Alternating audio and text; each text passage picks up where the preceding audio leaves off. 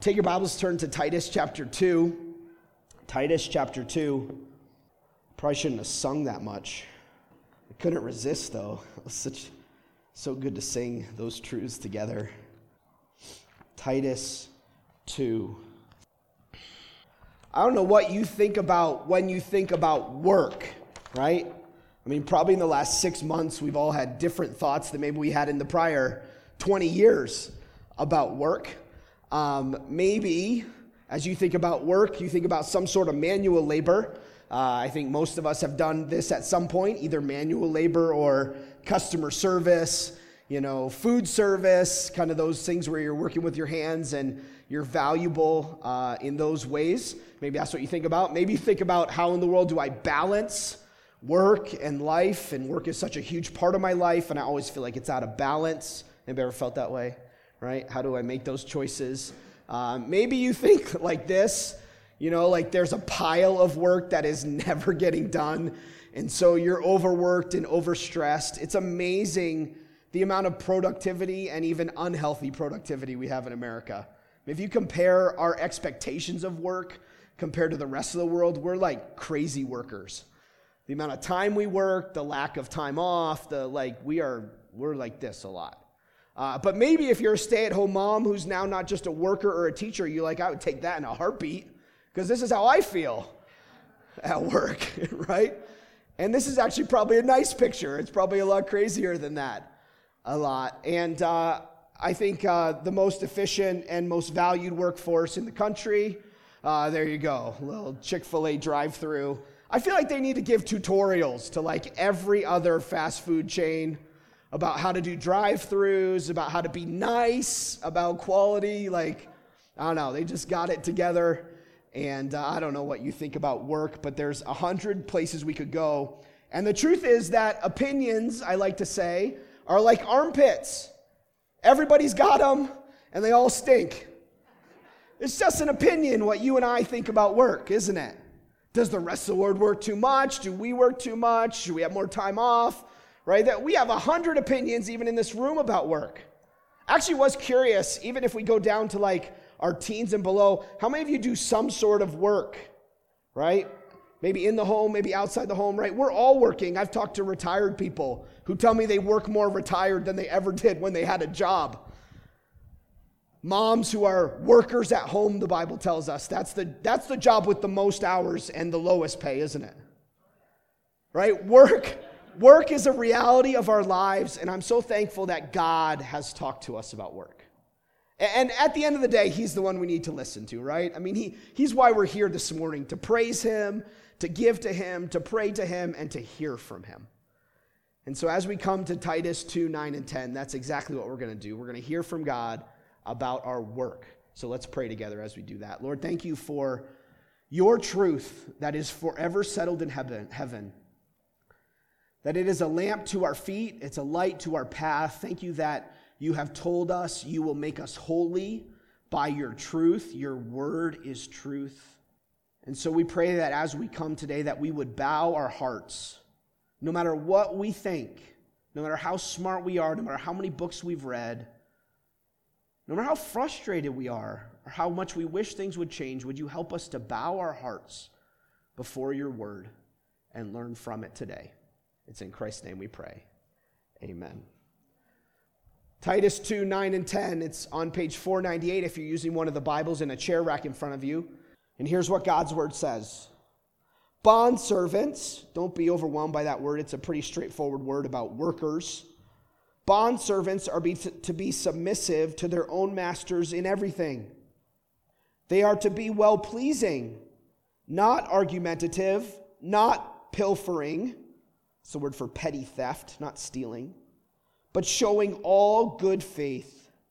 Look at this amazing reason, so that in everything they may adorn the doctrine of God our Savior.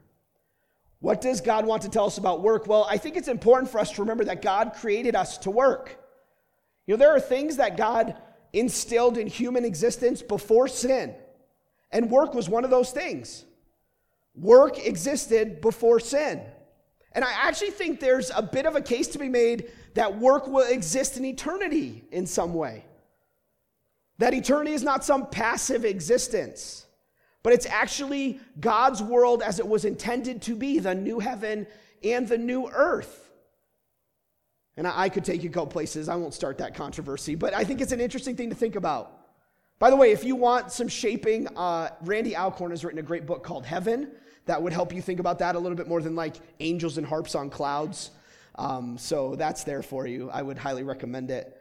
But God created us to work, right? You think about the things created before the fall: work, rest, food, and physical intimacy. Those things we're all eating. Those are all things created before the fall. But work has been damaged by sin, and so it's hard, right? The whole idea of thorns and the hardness of work is not just limited to people who work in farming. It's actually part of all. Work is hard. It doesn't matter if you're sitting behind a keyboard or changing diapers. Work is hard. Working with people. Work has been damaged by sin, by the curse, and so it is hard. Genesis chapter 3. So how does God want us to work?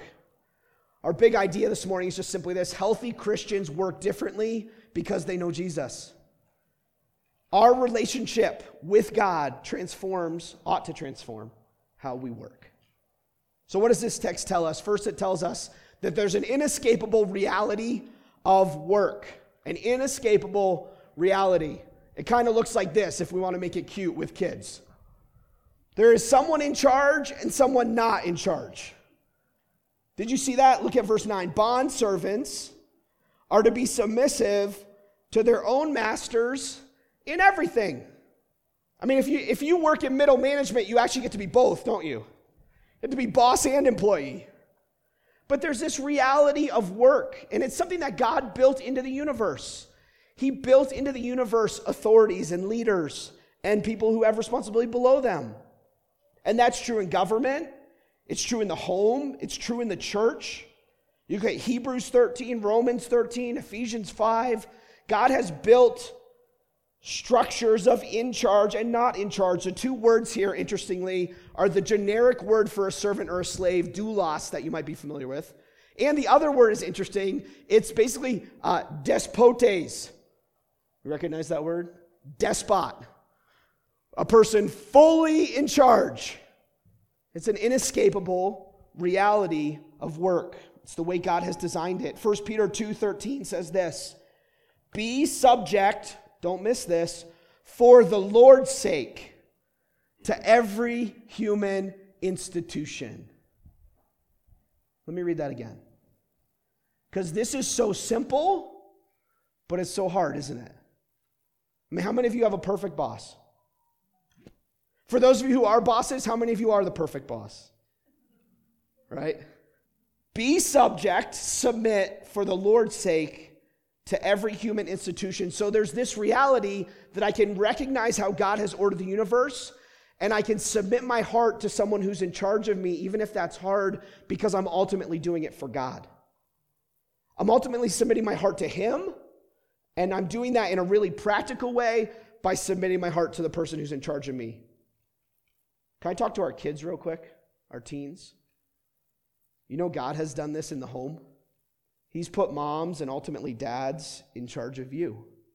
And they would be the first one to raise their hand and say, I am not perfect. But do you know what God's called you to do as a Christian child, as a Christian teenager? He's actually said to you, children, obey your parents. Listen to the phrase again. In the Lord. Here's the same idea. For this is right. Honor your father and mother. And God's even said, I made that commandment with a promise of good. I threw in some extra benefit here. So we tell Timothy all the time when he gets frustrated with the way things are going and he starts to want his own way, we say, Timothy, are you in charge? Who is in charge? And often, unhappily, he says, Mom and Dad are in charge.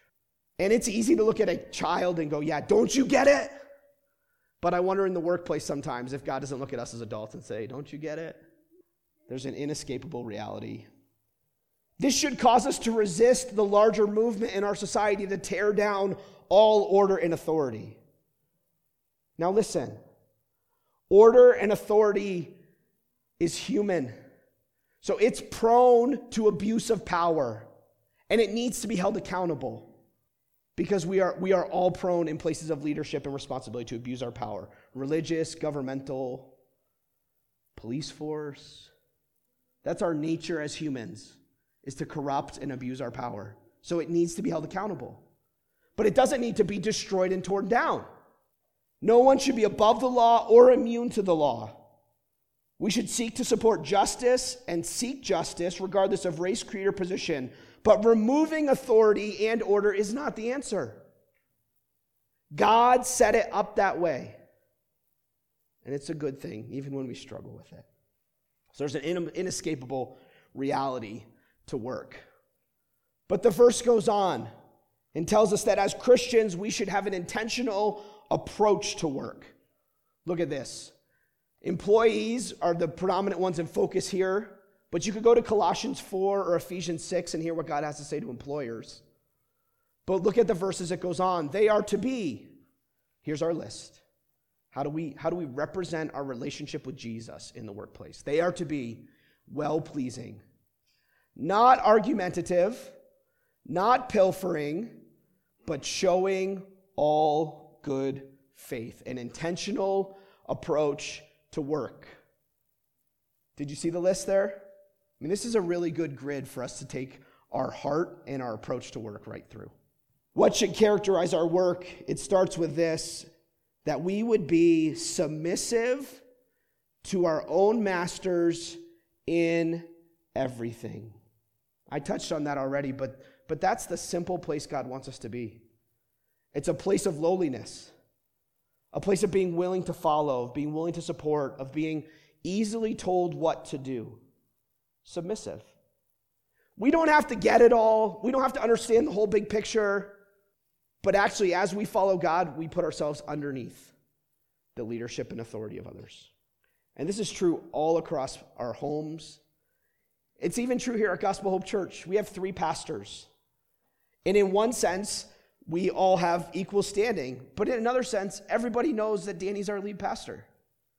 And so Daniel and I will give her ideas. And there are times that we're on a different side of an issue than Danny. And he might say, you know what, guys, I'm going to come that way.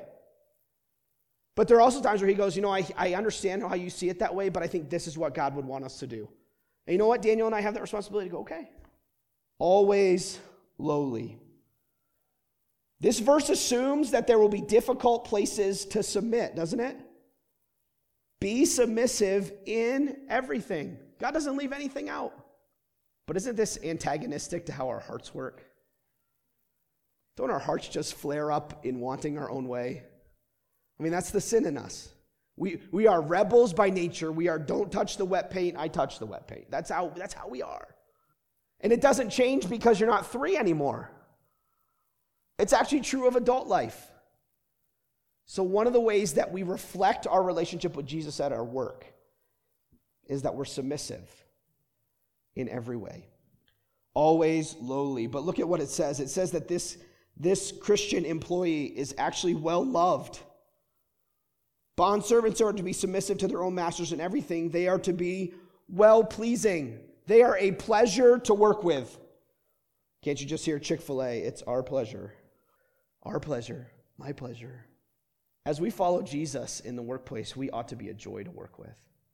Not this past week, but the week before, I was at a local bank, and I was meeting with a guy named Dale about some questions about if we build additional space for the church, what would our financing look like, and how would we do that? And we had a great conversation.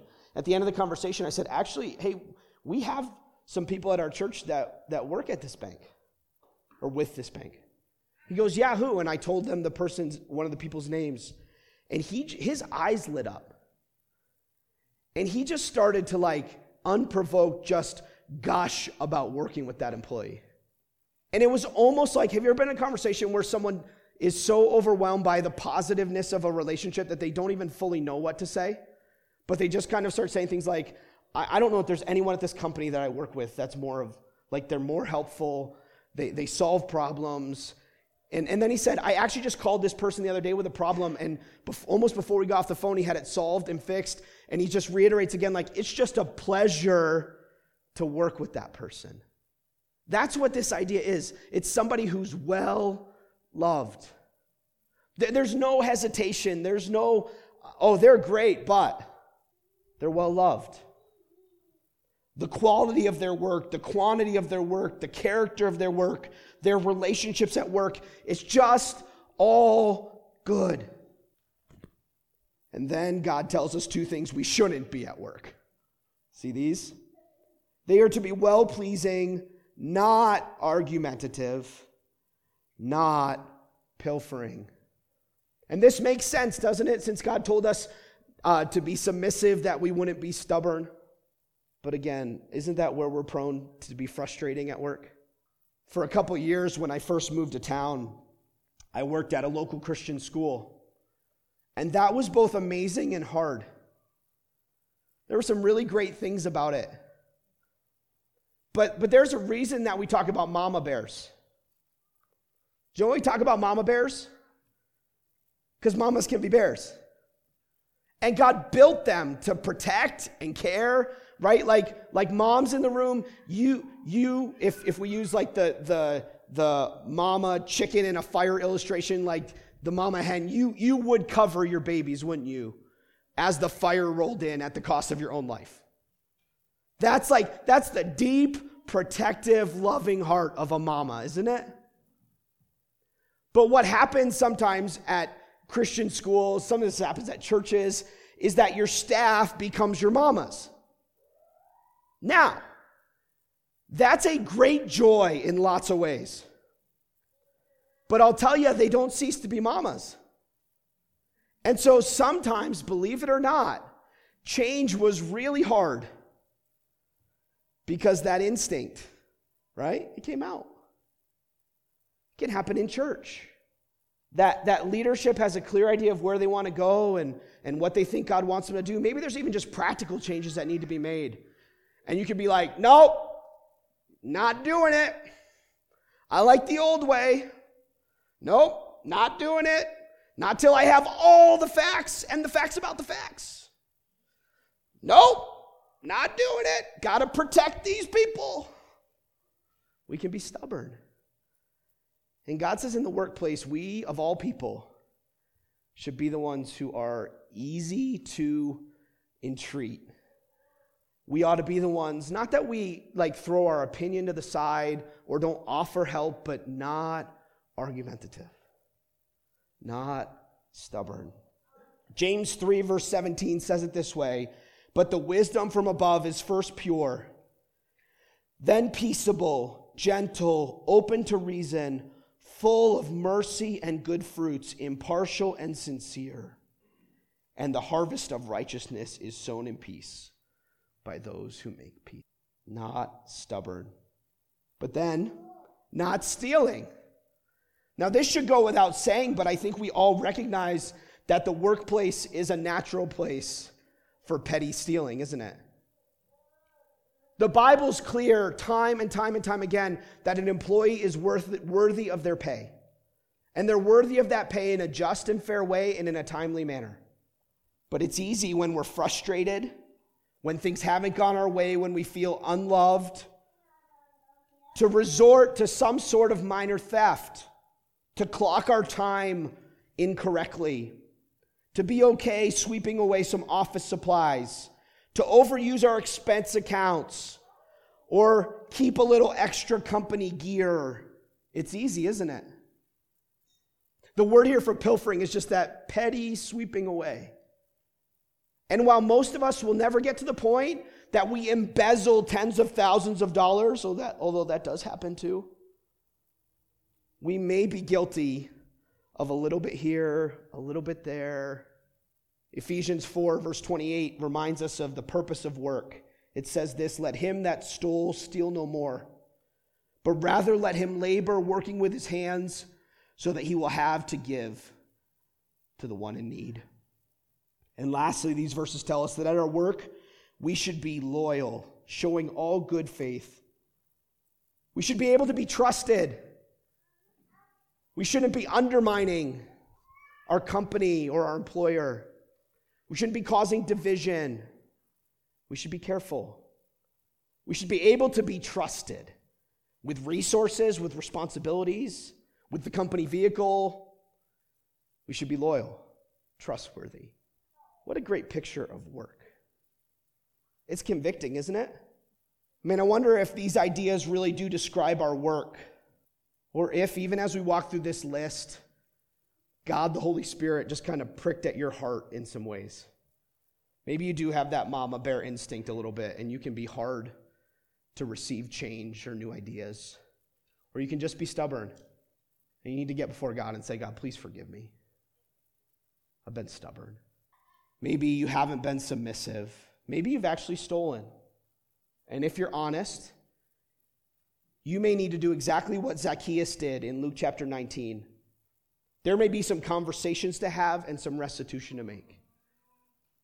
Can you imagine how God might use it tomorrow? Well, not tomorrow, because it's an awesome 3-day weekend, right? Yay for 3-day weekends. I never really enjoyed them in the pastoral world, but when I was in the working world for about 10 years, I was like, woo-hoo! It was like, especially when 4th of July fell on like a Thursday or Friday, and then you got one of those, or then you could tack on a day and you got like a 4-day weekend. Here's the only problem. You're messed up the entire week. You're like not sure what day it is, right? It takes you like a whole nother week to get back on your normal schedule and flow. But maybe there need to be some conversations with bosses where you walk in and you go, hey, here's $100. And he goes, what's that for? And you go, well, when I was at church yesterday, we were reading, and we were studying God's word together, and I realized that I had taken some things from the company, and I'm sorry. Can you imagine how powerfully God would use that?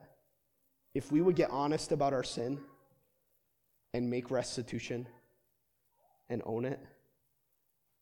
Because this list is describing what a person changed by the gospel should live like, but we all know that this list is not describing how we live every day perfectly. But what really struck me as I studied through this text was this last idea. Look at verse 9. Showing all good faith, so that in everything we may adorn the doctrine of God our Savior. We've been painting our house. Actually, I was talking to Andy Pelletier. They loaned us a ladder so that I could get the stairwell. Why is the stairwell so hard to paint? Right, like the floor's going away from you and the wall's going up. By the way, this is like a totally fake picture. This is so unreal, it's ridiculous. Like, hey, can we get those new shirts we bought that we all look great in? And take our 6-year-old, right? Like, this dad can only hold this kid for about 3 minutes anyway. 30 seconds. And then can we paint? This is totally fake, but we painted the house. Do you know what changed in our house when we painted it? Did the structure of our house change? No. Did the square footage of our rooms change? I mean, they might have felt a little bigger because we changed from dark to light paint. The substance did not change. But did our house look better? Boy, we hope so. We picked our paint colors okay, right? Some of you have painted and been like, oh no, we did that once in the bathroom. We painted the bathroom twice. It was a $50 mistake. Why do we paint? We bought our house about a year ago, so Colleen's been nesting in it. Why do we decorate? Why do we wrap a birthday present or a Christmas present? Because that's the picture here of adorning or decorating. Does it change the present? It doesn't. But you know what it does? It makes it extravagant. It says it's beautiful. It says this is a big deal. It elevates it. This word for adorning, let's see if you can recognize this one, is the Greek word kosmeo, right? Some of you ladies are like, I've spent money there. Me and Cosmeo, we're friends. Some of the guys are like, yeah, you have. I know what Neutrogena says, but wow, that seems like a crazy promise. But it beautifies, it elevates. And that's exactly what God is saying here. And I don't want us to miss this and then think about how incredible it is. God says when Christians work in a transformed way, with honesty, submission, not stealing, trustworthy, they actually exalt, they actually make beautiful what? The truth about who God is Think about that.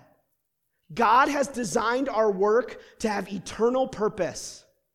And not just because people go, there's something different about you, but because there's a divine reason behind it. It gets lifted up by us. Let me explain to you how that works. Look at this. In everything, they may adorn the doctrine of who? Of God our Savior. Can I tell you what God is like? And think about it in the terms that were just described. God is selfless. God is loving. God is patient. God is giving. God is faithful or loyal. Can I tell you what Jesus is like as our Savior? He is lowly. He is loving. He is easy to approach. He is sacrificing. And he is the perfect friend. You never have to doubt if he'll be there for you.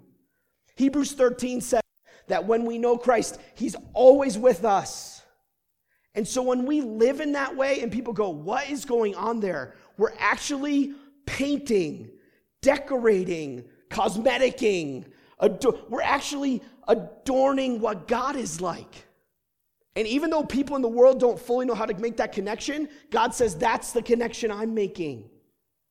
It's actually a tool to spread the good news of Jesus everywhere, is how Christians work.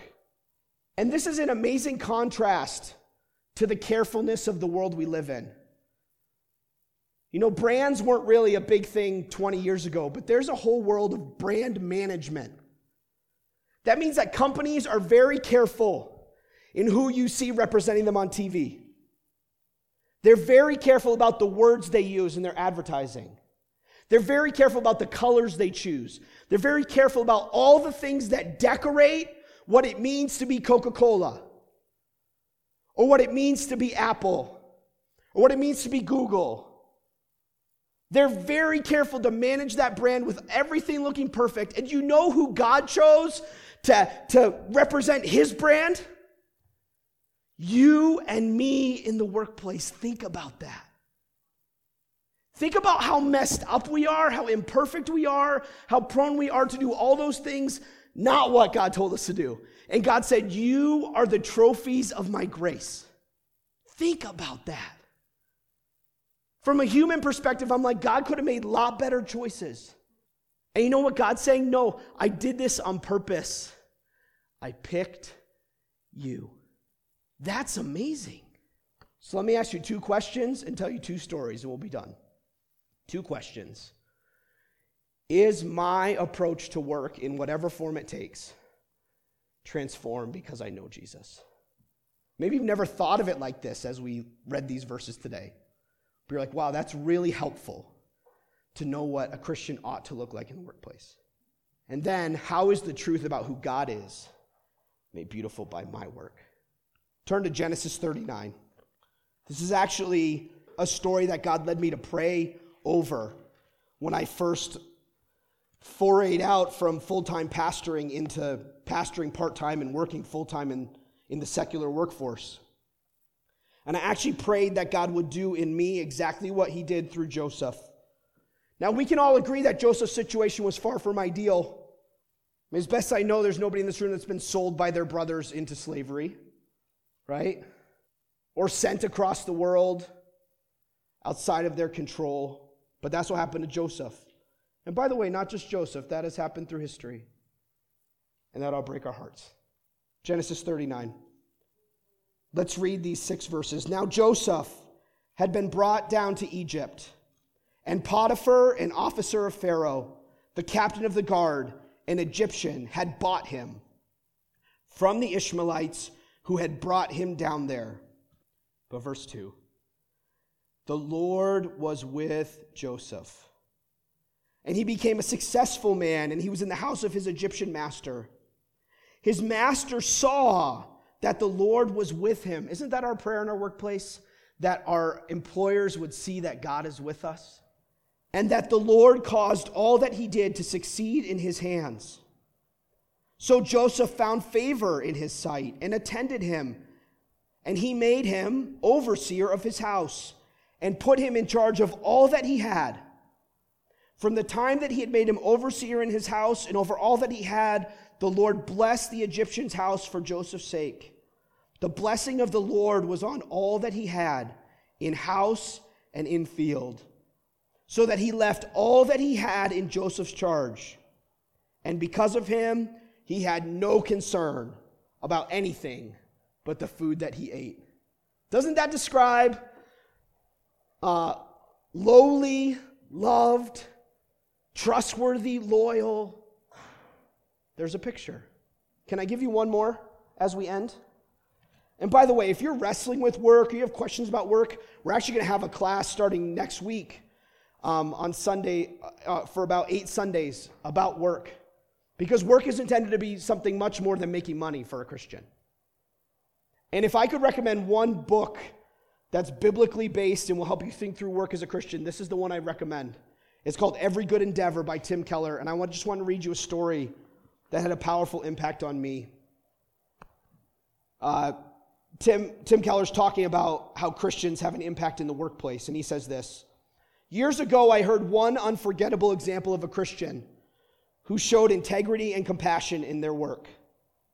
Not long after we began our new church in New York City, I saw a young woman who was obviously visiting and darting out after each service." That's how some of our visitors feel right now. So you're going to pray, where's the exit? Okay. I hope not, but you could. One week, I intercepted her. With pastors, we tried to catch him. She told me she was exploring Christianity. She didn't believe in it at that point, but she found a lot of it interesting. I asked her how she had found Redeemer, that's their church, and she told me this story. She worked for a company in Manhattan, and not long after starting there, she made a big mistake that she thought would cost her her job. But her boss went into his superior and took complete responsibility for what she had done. As a result, he lost some of his reputation and ability to maneuver within the organization. She was amazed at what he had done and went in to thank him. She told him that she had often seen supervisors take credit for what she had accomplished. Anybody ever seen that in the workplace? But she had never seen a supervisor take the blame for something she had done wrong. She wanted to know what made him different. He was very modest and deflected her questions, but she was insistent. Finally, he told her, "I am a Christian. That means, among other things, that God accepts me because Jesus took the blame for things that I have done wrong. He did that on the cross. That is why I have the desire and sometimes the ability to take the blame for others." She stared at him for a long moment and asked, "Where do you go to church?" He suggested she go to Redeemer, and so she did. His character had been shaped by his experience of grace in the gospel, and it made his behavior as a manager attractive and strikingly different from that of others. This lack of self-interest and ruthlessness on the part of her supervisor was eventually life-transforming for her. Is that how we see work? As a way that God wants to decorate the truth about himself through us. Let's pray together. Lord, we thank you for the gift and design of work. We know that it is imperfect and broken in so many ways, but from teenagers to adults to retirees, we have an amazing opportunity, an amazing gift to live out knowing Jesus, having a Savior, knowing the one true God in our work. God, would you dig deep in our souls and root out the selfishness and sinfulness that so often marks our work? Would you bring us to repentance and faith and restitution where need be? God, if you want, would you cause some in this room to have important conversations with their unbelieving bosses even this week? And would you give us grace to reflect the amazing salvation you've given us in our work? It's in Christ's name we pray. Amen.